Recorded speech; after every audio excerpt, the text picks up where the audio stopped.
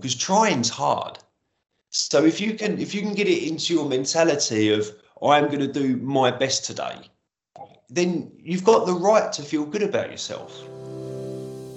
I want to be judged on a level playing field. I really do. And I'd like to think that people see the qualities that I've got. I would like people to, and I don't just worry about my qualities. I want to get the best out of other people as well.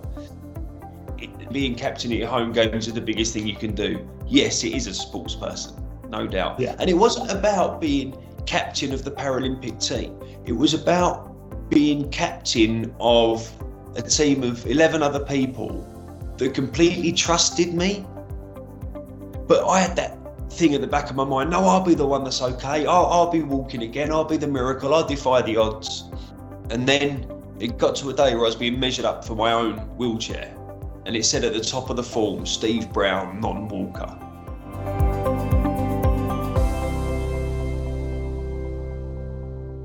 It's been a while since our last podcast. If you're going to do a new one, you have to have a stellar guest to kick things off again. We've been incredibly fortunate on podcast to have a number of sports people who have pivoted their careers or have a link back to the business world. So, well, today is no exception.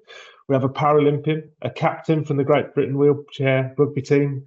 He's a television presenter, a public speaker, a coach, an all-round inspiration and good guy. I've got to know him over the last 8 or so months, thanks to an event that Hugh James organised for their clients and partners, an event where we also got to meet lots of other wonderful and inspirational people. We were introduced by Deb Slatehome, who's wife of our very own rugby legend, John Slatehome. When I asked John to confirm who was the better public speaker, John, Steve Brown or me, because he'd seen us all, he said, I'm not going to be drawn on that. Deb jumped straight in and said, John and Steve, I've seen them both. They're both a 10. Well, I can now say that that's a lie because I have seen John presenting at Disrupt HR Cambridge at the Milton Keynes edition, and I can confirm now he was actually an 11. So I can only assume Steve is too because Deb's judgment is very good. When we were introduced to Steve Brown as a potential associate for Connor, our MD Fraser, and I quote, said that, so that will make John the second best rugby player in our company then? For those of you who watch the Premiership, you will know John's son Ollie is flying almost literally, which actually means John could soon not even be the best rugby player in his family. But back to Steve. You will no doubt have seen Steve on TV in programmes such as Country File, The One Show, Spring Watch, and as an expert presenter for the inaugural Invictus Games and the 2016 Rio Paralympic Games. The list goes on and on. He grew up in Kent, and as a sports-mad teenager, he had several successful careers, has overcome adversity and setbacks that would beat all but the most exceptional.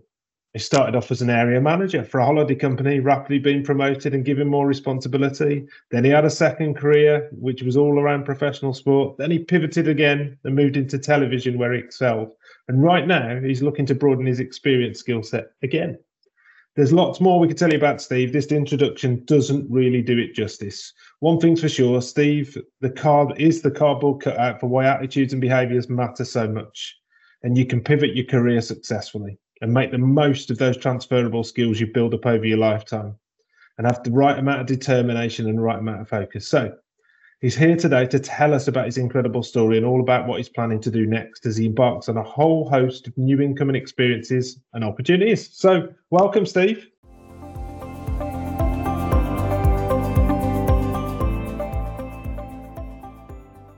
Wow, thank you very much. Thank you very much. I mean, the amount of information in there, when you talk about people doing their homework, you really, really have got it all in there. And some nice words as well. I appreciate that. And coming on board and speaking with you today, Steve, and the stuff that you do at Connor, you know, it's a pleasure to be here. Fantastic. Well, that's great to hear. And all those words are genuine and authentic because we think a lot of you. You're a great human being doing amazing things. So let's talk about some of that. So 2024 is set to be a big year for sport. We've no doubt you've got one eye on the Olympics and the Paralympics in Paris. What are you most looking forward to and what will you miss now you're retired from competing? Well, it goes without saying that the wheelchair rugby, huge part of my life. It's done so much for me. I've been so much a part of it. And that is the one thing that my eye is always on when it comes to the Paralympics. Of course, it's bigger than that, though. It's not just about the game, the sport. It's about the people in it as well. And that doesn't just stop with the wheelchair rugby players. That is right across the attitude of sports people completely amazes me. And yes, I've been there and I've been part of that. But when you're in the Olympic Village, for example, and you're surrounded by people that have got this attitude of, I only want to be my best. It's not personal. It's not against anybody. You go out there and of course you're competing, but you're not trying to beat them per se. You're trying to win. You're trying to be everything that you can be. And it's not about beating the competition. It's about being better than the competition. It's hard to explain, but it's all about understanding, realizing that you're not the only one that's put everything into it. And when you start to realize that they're all human, everybody there is doing everything that they can, it builds this kind of energy. And I love that. And I love being part of that. And now going the other way, I'm going to be there as one of the commentators for Paris. And when you're then on the outside of that and you're looking inwards, I miss all of the tactics, the training, the years of putting plans together. And when you're outside and you're watching those sort of plans being executed by other Paralympians, other Olympians, oh, what a rush. Like the feeling it gives you, it's amazing. And I'm going to miss that. I always do miss that. Being part of that team is something else. And you just want everyone to do well. You just want everyone to do well because you know how hard they've worked. But it's sport. Not everyone is going to do well. You know, it's a competitive area. It's a big year for you, and it's great to hear you're going to be a commentator. That's kind of definitely going to have me glued to the screen and listening in to see what comes out of that. What else are you involved in at the moment? Well, of course, away from sport, I've got another season with Escape to the Country, I'm very pleased to say. So I'll be carrying on with that, showing people around houses the best that I can.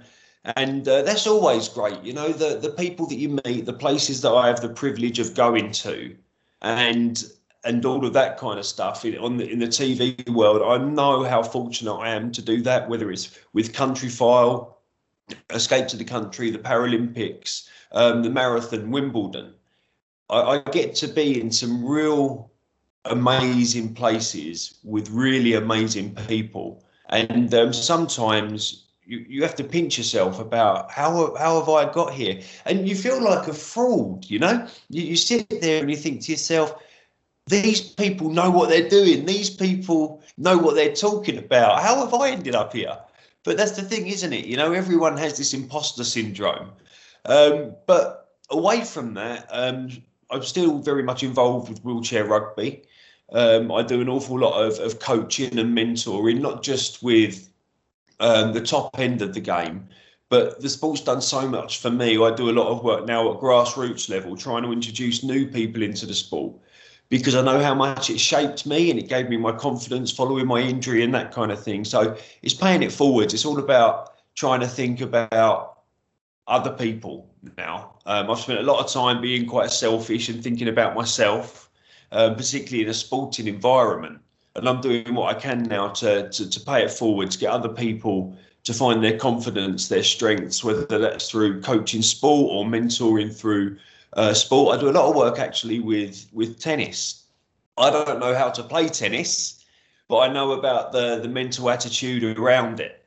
You know, sport is transferable, not just from maybe sport to business, but from one sport to another when it comes to having the right kind of attitude. And it's a real privilege and a pleasure to be in an environment where I've still got the opportunity to share best practice to help them mentally prepare and, you know, hopefully do as well as they can. Fantastic. And you talk there a lot, you mentioned it multiple times about being privilege and being a pleasure, and you show some real humility. You talk about pinch it moments, and you know, me talking to you feels the same the other way around, right? I feel really lucky when I'm doing these because I get to talk to some incredible people who've got some incredible lives. So I get the imposter syndrome bit. I get the learning and trying to grow, which you're obviously really good at. But you've had plenty of setbacks through life, and you still kind of got this amazing attitude. So tell me about that. Yeah, I suppose for me, my attitude, you talk about nature, nurture, you talk about chicken and egg. Where does it come from? Is this something that can be taught? All of those sort of things. I really enjoy targets, measurable accountability targets, where you've got some responsibility, and I take that to another level, I think. And what I mean is that I want to do well, and it's not necessarily about me doing well in terms of sport or work. I want to be a good person.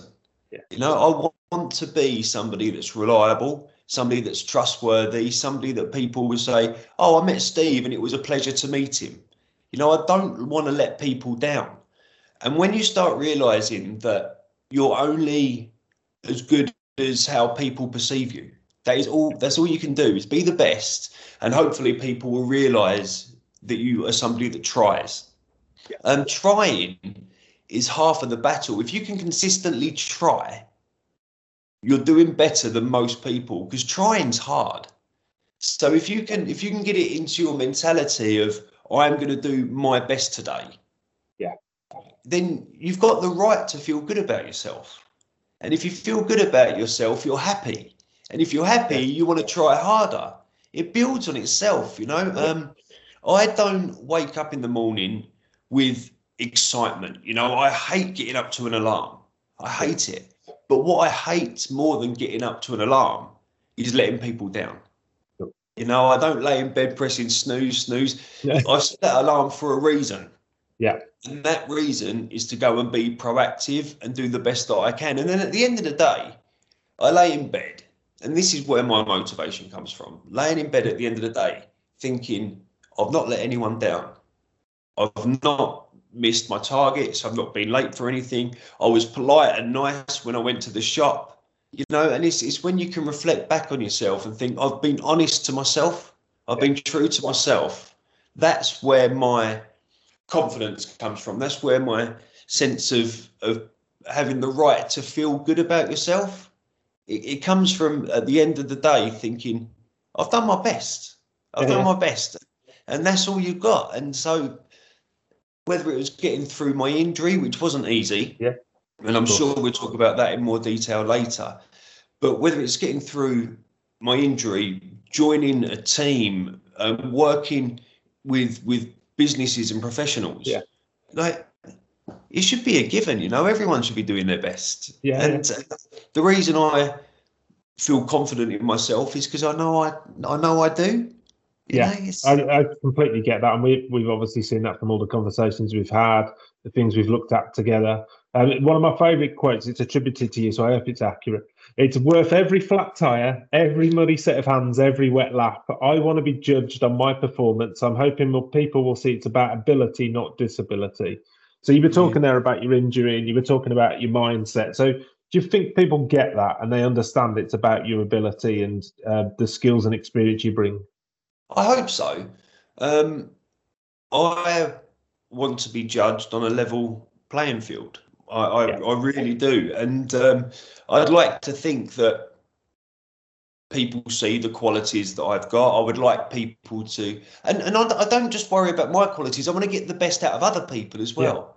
And it goes this yin and yang, isn't it? If you can feed off of people and they can feed off of you, and it builds momentum, whether that's in sport or in business, that is something that isn't measurable, but everyone knows it's happening. You can feel it, and you can feel the energy in the room. And when you can get like-minded people with honesty and integrity has to be at the heart of everything. And when you can start, when you can get that into place, anything becomes possible. And when you surround yourself with honest, like-minded people, that's when you're going in the right direction. Definitely. It's not about, I spend so much time with school children telling them, don't judge your mates on on what trainers they wear or how they have their hair, or you've got to look beyond that. You need to look at the core values, and it doesn't mean that you've got the same interests. Yeah. You don't have to have the same interest. You have to have the same attitude. Got it. That is the most important thing. You know, you should be judging people and surrounding yourself with people with the same attitude as you, not with this, you know, because then it builds and it grows and you feed off of each other. And before you know it, you're motivating each other. It's not about listening to the same music, you know, and that's what I try and do. Someone's clearly seen that you're in before, right, as well, because you previously quoted this as well. I love these quotes from you, by the way. Has been saying being captain at your home games is the biggest thing that you can do. You know, so you were selected as captain, which is obviously someone's seen those strengths in you that you're describing now. And you've told me some great anecdotes and different things about how you work as a team and how the mindset's there. And I can just see how that transfers to the business world. But, you know, that was a massive thing for you being kind of captain at the home games. It's the biggest thing you can do, though. Is that still hold true? Is that still the biggest thing you've done? Because you've got involved in loads, haven't you? Yeah, I know. It's funny, isn't it? It's the biggest thing you can do in sport. Let's put it that way. All right. Yeah. Okay. Life you've got so many arenas in life. You know, using a sporting analogy, you've got whether it's your work, your personal, family, friends, sport. I don't know. There's so many areas. You know, arts, crafts, is writing books. Now, the thing is you can only measure something in its own arena. You know, I don't think. You know, for example, I've got a child on the way. Now, I'm so excited about that, and of course, congratulations. Thank you very much. But of course, that's the biggest thing I can do in terms of family. Wow. But how do you compare it to leading a team at the Paralympics? You know, they're not measurable against each other. And I love doing my best in all these different arenas. Yeah. You know, and reaching the heights that you can in that one and that one and that one. Leading the team, being captain at your home games is the biggest thing you can do. Yes, it is a sports person, no doubt. Yeah. And it wasn't about being captain of the Paralympic team. It was about being captain of a team of 11 other people that completely trusted me, they wanted me to be their captain. And the idea that maybe 10 years before that, they are the same people that motivated me and helped me get through what was maybe the darkest time of my life after my injury, and then going full circle for them to want me to lead them. You know, that's where the pride comes from. It's not about anybody else. It's not about beyond that. It was about those 11 other players and them putting their trust in me. That's where the pride and the feeling of self-worth, you know, and the belief that they had in me was where I find my pride for sure. Absolutely. So, you know, what I'm hearing so far is you've got a lot of personal belief and personal strength, and you know what motivates you, you know what drives you. You've just started to touch on the fact that other people can help drive you and kind of move you in positive directions as well. We often talk about emotional intelligence and social intelligence, and that emotional intelligence is like manage yourself first. You've got to have that self-awareness, and then once you've got that self-awareness, then you can start looking outwards in terms of how you help other people and how you work with other people, and that's something you've clearly got bucket loads of. But you mentioned also there's obviously points where you were in a darker place, and it was kind of that would have been harder. So tell us a bit more about that. Yeah, so my injury, I broke my neck when I was 24. I fell off of a balcony. I was at a friend's house. It was a very honest, you know, it wasn't a lad's holiday or anything like that. Not that there's a right or wrong way to have these. I'm just trying to paint the picture. So I was at a friend's house. It was their birthday, and I was carrying some plates out to the balcony. We was eating out on the balcony, just the two of us. And I caught my foot on like the threshold between indoors and outdoors, and it was a very simple little slip, but in doing it I just didn't have enough room on the balcony to catch my balance, and I fell over the side. When I landed on my bum, but I was looking up and my head went backwards over my shoulders, and I ended up with being paralysed from the chest downwards, and my hands don't work quite properly. I was in hospital in Germany for a while I was in intensive care. Then I was brought back to England, and I went to a hospital called Stoke Mandeville. Stoke Mandeville specialises with the sort of injury that I've had. Incredible place. And it was really hard. You know, my friends knew I wasn't happy. My family knew I wasn't happy.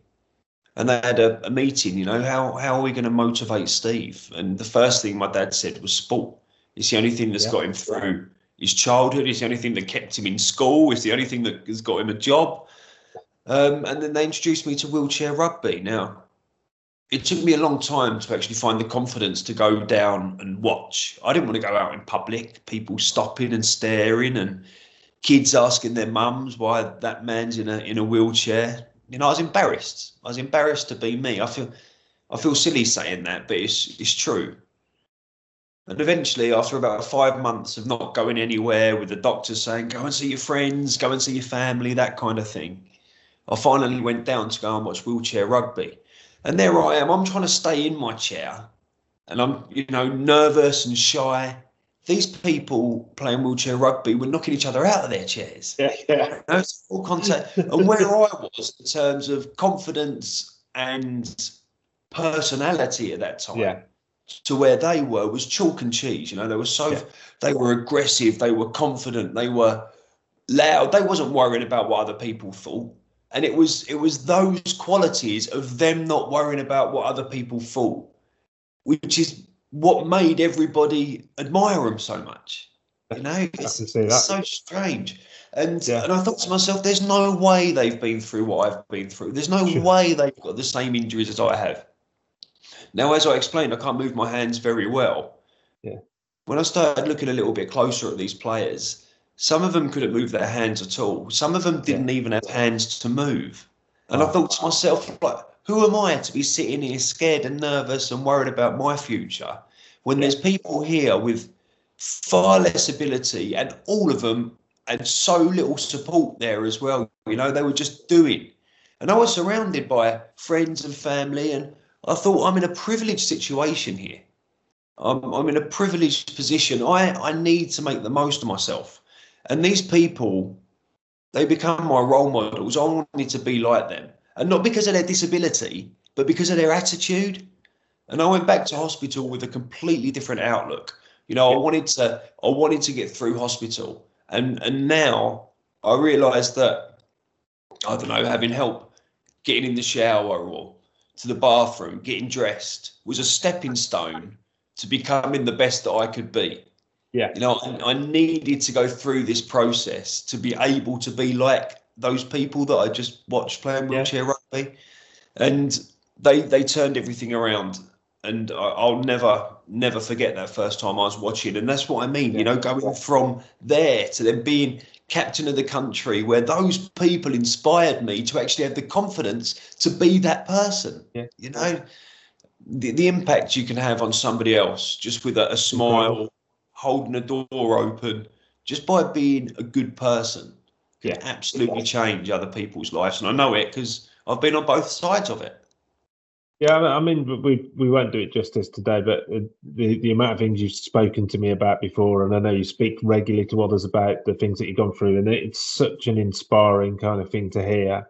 Because, you know, having a setback of that nature would rock anyone, and, you know, feeling embarrassed, losing confidence, I think they're all things we can get our heads around and kind of to I think what's difficult to get your head around is how you get yourself back on track, if you like, and kind of move it forward. And, you know, I'm really proud of you, listening to you about what you've turned that situation into and how you talk about it so openly. Because I think for a lot of people, they find it really hard to even talk about it, right? And you just describe it like it's matter of fact, and you kind of get across that it's happened, we moved on, but look where I am now. And, you know, you should be really proud of who you've become, how you've taken that stuff on board. And I can't wait to see where you go next as well. Do you know what, right? It's very nice of you to say all that, Steve. I can remember in hospital, I cried twice in hospital.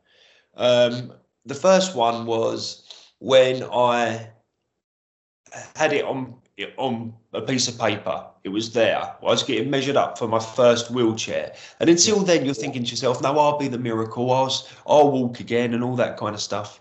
Now, you've got to remember that walking again isn't about somebody tried harder than somebody else. You know, it's everybody wants to be able to walk. And my injury was just a very bad injury, which meant that was never going to be possible again. I'm very pleased for a lot of people. Their injuries aren't as bad and they do manage to walk again. Now, you know, it just is what it is. But I had that thing at the back of my mind. No, I'll be the one that's okay. I'll be walking again. I'll be the miracle. I'll defy the odds. And then it got to a day where I was being measured up for my own wheelchair. And it said at the top of the form, Steve Brown, non-walker. And that was it, you know, that all of those dreams and defying the odds were just crushed. It was there in black and white. I'm being measured up for a wheelchair and it says at the top of the form, non-walker. You know, I burst into tears. It just hit me like a ton of bricks. The second time was a little bit different. I was in my hospital room and I was hungry, so I went over to the fruit bowl to get an apple. And as I'm turning in the room, the apple fell off my lap and it rolled under the bed. And it was then that I realised what not being able to walk meant. It wasn't just about standing up and walking it was all of those other things, reaching stuff, picking stuff up. You know, the things that you need to be able to stand up to do. And it just hit me about what not being able to walk meant. And the frustration and the worry and the anxiety that came with it, I burst into tears. It was because I dropped an apple. I couldn't reach an apple. Yeah. And you know, it was the cleaner, Lou, her name was. She was an amazing lady. She was far more than a cleaner. She was a pillar of that hospital. And she came in and she said, Steve, what are you crying about? Are you all right? This isn't like you. And I said through sobbing, like, I can't reach the apple. Do you know what she done? She came in the room, she walks across to the fruit bowl, she looked at it and went, Steve, what are you worried about? There's 3 more apples here. And she completely changed my way of thinking. You know, she said it there as a matter of fact. That is now a metaphor I use for everything all the time. You know, there's always another apple. There's always another way. There's always something else you can do. And that was something clicked when she said that to me. And now I realise that whether it's sport, personal, work, business, it's not about like that one that is unattainable. You need to look and work out what is obtainable. Just go and get another apple. And it feels, Steve, like in terms of how you've turned things round, and we'll go on to more about what happened next. It doesn't feel like you've just gone for another apple. It feels like you've gone and found a whole orchard, because you've found these amazing things to kind of find new opportunities, new apples, as you would describe it with your metaphor. But how did you get into TV? Tell us about that. Well, it came from sport, really. So I spent a lot of time, obviously, learning wheelchair rugby, playing wheelchair rugby, and then it's quite funny, isn't it? On the build up to the Rio Paralympics. Yeah, it was the last training session of the year, Christmas Eve, and my hand was on the wheel, and one of my teammates crashed into my elbow. And when they'd done it, my hand and my arm all went forwards, but my thumb was caught on the wheel, and it dislocated. It ended up in my arm somewhere, and that injury meant that I was going to be fit and ready for Rio. I had to have operations and this and that. Isn't it crazy? You break your neck and you get in the team. You break your thumb and you're kicked out the team, you know? Only in Paralympic sport, eh? Yeah. But it was from there. And then I went home and I told my family that I wasn't going to be part of the team anymore. I'd lost my place in the team and lost my captaincy. And I had no direction at all. Everything that I had done was all about winning medals at the Paralympics. That's all I was worried about. But what I didn't realise was the skills, the attributes, the people that I had met, and the qualities that I had grown with through sport. And then I got a phone call. It was the BBC. They said, Steve, we understand you've been dropped from the squad and you're not going to Rio. And I was, all right, thanks for rubbing it in. Yeah. I only found out yesterday myself, but sport and the media are very entwined. So they said, Steve, we're not phoning for an interview. It's nothing like that. We've got the Invictus Games coming up, and we need somebody to teach Prince Harry and the soldiers how to play wheelchair rugby. Are you available? I was like, yeah, I think I can do that. I've put the phone down to them, and I get another phone call. This time it was Channel 4 saying, Steve, we understand you've been injured. You're not going to Rio anymore. This time I was like, no, I'm not. How can I help? And so from there they asked me to come and do some punditry and all of that kind of thing. Nobody knows more about Paralympic sport and wheelchair rugby than you. If you can't go as part of the playing team, can you come as part of the media team? And that's where it all started. It started from taking what I knew into a new environment. The subject was still the same, but now I was using those skills and qualities and being reliable, being able to work under pressure, being able to, with timekeeping and thinking on my feet and communicating. But now instead of doing it as part of the team, I was doing it as a pundit. And then from there, it sort of went, do you know what, Steve, you're pretty good at this talking malarkey. Have you got any other hobbies or interests? And I said, yeah, I do. And one thing led to another, and I started broadening my horizons. Wildlife has always been a big part of my life, huge part, and it's amazing what you can learn about yourself just by being out in the countryside. Yeah. And so then I started doing Country Fire, which led on to Escape to the Country. And so I've got these two different streams. And I've also done bits with Blue Planet UK and David Attenborough and that kind of thing. Wow. So my TV stuff is sport and wildlife, very different areas. But it's amazing how much of the same skill set you need in both. Yeah. No, I can completely get it. And it's obviously easier to get and understand because seeing you in it and seeing where you've come from. There's some amazing kind of things to kind of do. So you have the disappointment of not going to Rio Paralympics and being able to compete and win a medal, which would no doubt would have been a shoo-in. And then you get these new opportunities, which you kind of grab and you kind of go, right, this is great. Let's make this happen. So you pivoted career a couple of times because, it's worth saying as well, before your accident, you also had a successful career then. So you've had 3 successful careers. Tell us about some of the skills and the experiences and the attitude you've learned along the way that you'll carry forward with you. Yeah, for me, people call them soft skills. They're soft skills. They're not soft skills. They're hard skills to master. We call them human skills here. Yeah, human skills. Yeah, exactly. And this is just it. The whole idea of empathy, honesty, like being honest all of the time is really hard. Taking responsibility and ownership when things go wrong, not making excuses when you're late and owning it, that kind of thing.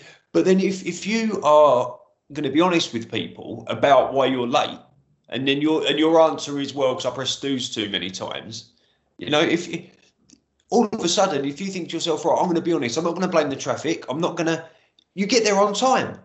It's if you take responsibility, then you realise you don't want to let people down. And if you're going to be honest with that responsibility, all of a sudden you start doing very well because you know that if you can be honest with it, you don't want to say, oh, I'm sorry, I'm late. I know you was all here on time, but I just pressed snooze too many times. I couldn't be bothered. You're not going to say that. So it means you're going to get there on time. And these sort of skills, one of the things that I know that helped me a lot with the transfer from sport to television, live TV is an amazing rush. And it's just like sporting. You got to think on your feet. You've got to be on time. You can't be late for live television. The same as you can't be late for sport. So you've got to be reliable. You've got to plan. You've got to get there. And you've got to remember as well that very often, the same as coaching, the same as mentoring, the same as being a sports person, my job when I'm interviewing somebody on television isn't to be the best. It's my job to get the best out of them.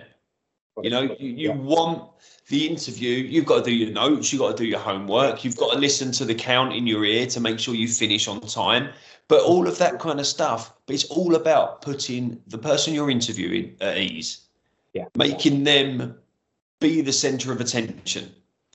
And I'm writing this down to see if we can improve the last bit, because my skills obviously aren't as good as yours. So. but this is just it. This is just it. I am at ease. I do feel comfortable. You know, you've done your planning and prep. You know, it's all the right things to be able to put somebody that's being interviewed at ease. And then I've realised now that just carries on through everything in life. You know, putting people at ease, making them feel valued, making them feel like they're listened to. You know, it's not about owning the situation, it's about sharing the situation. And when you can start doing that, and you realise then that people feel valued, people feel motivated, and they feel like they're part of something. You need to share. It's not about owning. You know, and that's a leadership quality, right? So we would call it servant leadership, right? When you're focused on doing what's best for your team, you know, and it's like, what can I do to unblock this for you? What can I do to help you with that? It's not I'm in charge, I'm powerful, because that's doomed to failure, right? So it's what can you do to help the people, because they are part of your success. And it sounds like you've got that in abundance, but you also could do it the other way around. So, you know, just some of the things I've picked up today, you know, you've got attitudes and behaviours that are off the scale good in terms of what people will see out there. You've got leadership skills. You've got human skills, as we were talking about before, as what some people might call soft skills, what you call hard skills. You've got all of this experience. And I know you've got way more than that, because I think about the times we've spoken where you've kind of gone, right, in this situation, I'd do this, Steve. And you take me through a situation, I think, brilliant. And I kind of get to learn. And you really... magnanimous, you're really humble, you offer that advice. You never kind of think of it as something you've got control or power of, and I see that all the time, and I want to see, you know, other people benefit from that as well. So it's great you told us right at the start of today, you know, you've got some great opportunities coming up this year with commentary, you know, with a renewal of a series, but I know, you know, with the new arrival on the way, who I understand is due on a fantastic day, because it's my birthday. I'm sure you've planned that, Steve. Thank you for that. So they're in good company, apparently. You've already mentioned Prince Harry. They're due on the same day Prince William was born, so we'll just sneak that in while we're there. But I know you're looking, as you kind of move into the next phase of your career, to potentially transition again. So you want to kind of keep your foot in with, if you like, of all of the great things that you get involved in a Paralympic year. Why wouldn't you? You know, it's something that's meant so much to you. But, you know, there's opportunities you want to look at outside of that now. So tell us a bit more about that. What's an ideal job look like for you? Yeah, it's interesting, isn't it? It's all my life as it's been so far.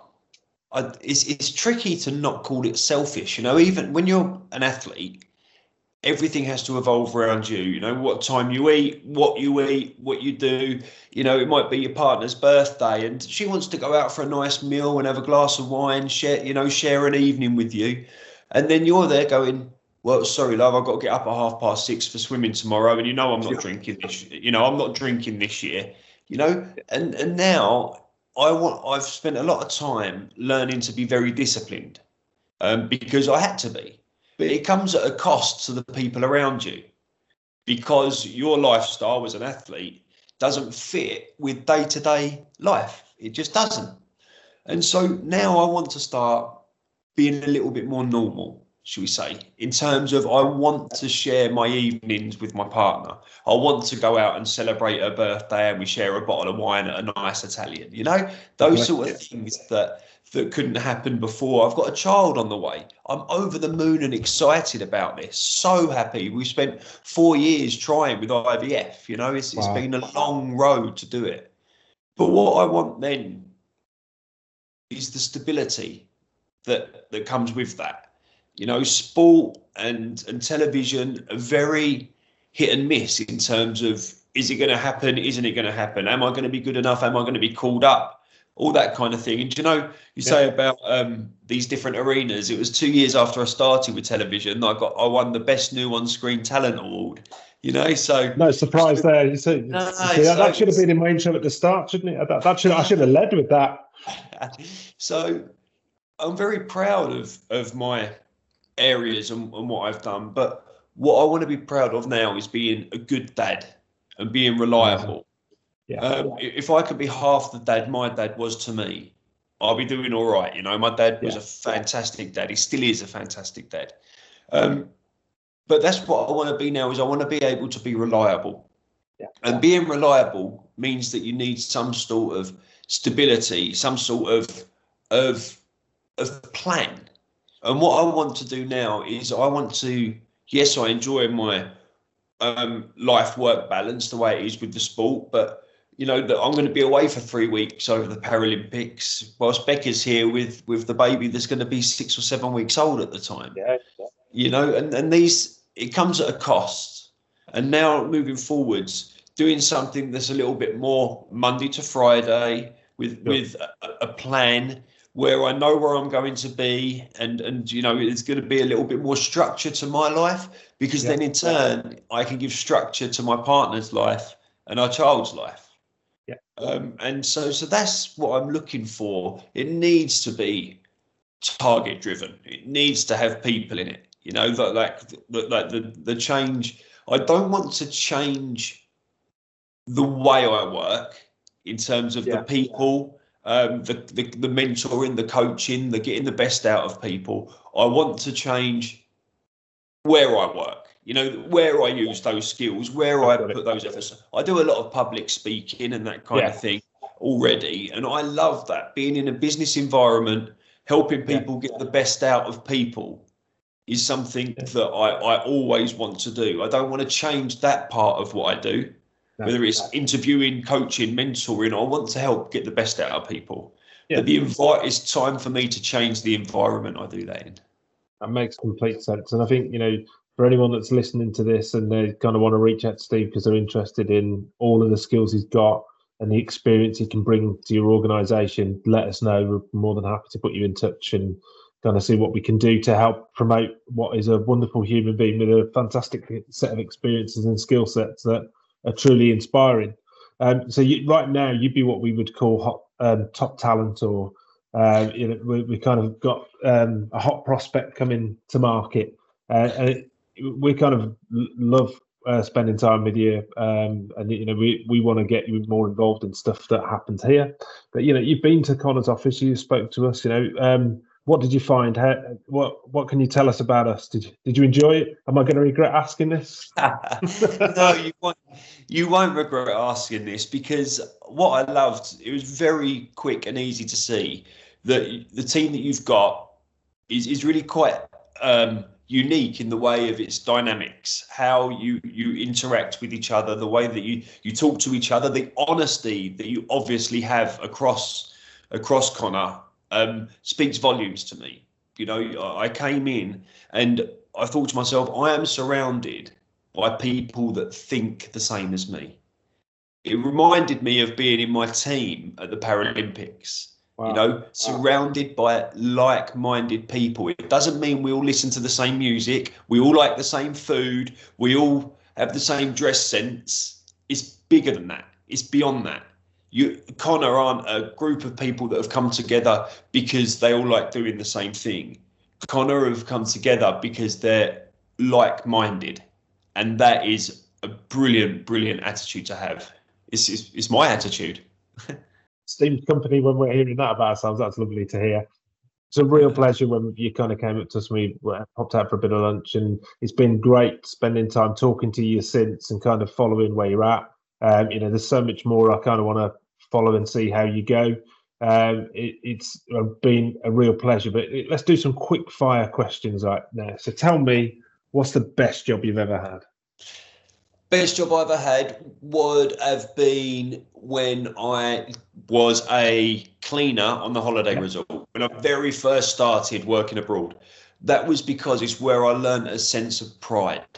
Everything that I had done before that in my life was all about making sure I was happy. Working as a cleaner and as on reception for a holiday company was all about making other people happy. And I realised how much you can be happy by making other people happy. It was completely shifted me. I went from being selfish to proud to do well for other people. No doubt about it. That'll be an answer that will surprise people, given all the stuff we've talked about already today, the amazing things that you've done. Okay, so what was the worst job you've done? Probably being a cleaner for a holiday. because not everyone's the same, are they? You know, you've got it. You get a whole array of guests, a whole array of expectations, and for every person that I felt, it was great to make them happy. It was great there was the next customer maybe didn't think it was important to make sure I was happy.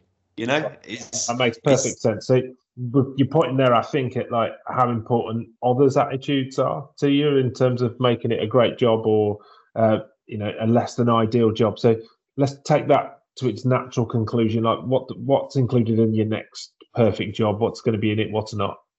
Yeah. See, I mean, moving forwards, I want good people. I love surrounding myself with good people. I think that comes across.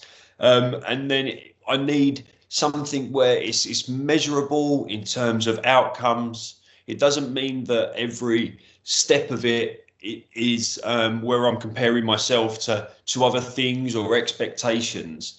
But I need to have people, I need to have goals, and that is where I find my motivation. Without doubt, you know, it's all about working with other people for a common goal, working together. And it just, I don't know what came first, that attitude or sport, but either which way, sport gave me the opportunity to hone that. Got it. Working with different people for a similar goal. It's not all about being best friends. It's just all about everyone trusting each other, being respectful and honest. And if I'm in a team like that, you know, that's all I dream for that. I love it. And that seems like a world away from the world of wildlife. So tell us a bit more about that. Yeah, well, that's just it, isn't it? I love people. I love being surrounded by people, but you also need to be able to turn off. You need to be able to let your guard down, let the air out, and just slow down a little bit. And that's where I love going out bird watching or just going for drives and walks out in the countryside. I love it. And do you know what?